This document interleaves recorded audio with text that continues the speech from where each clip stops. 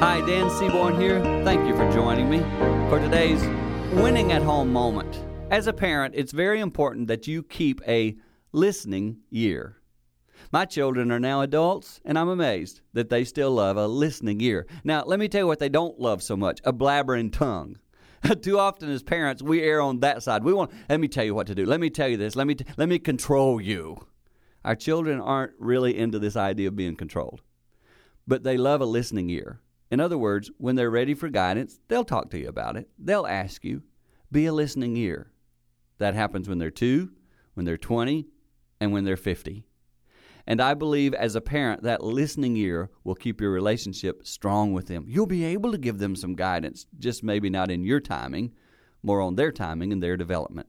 Keep a listening ear, and I believe you'll keep a close relationship. Another tip helping you win at home.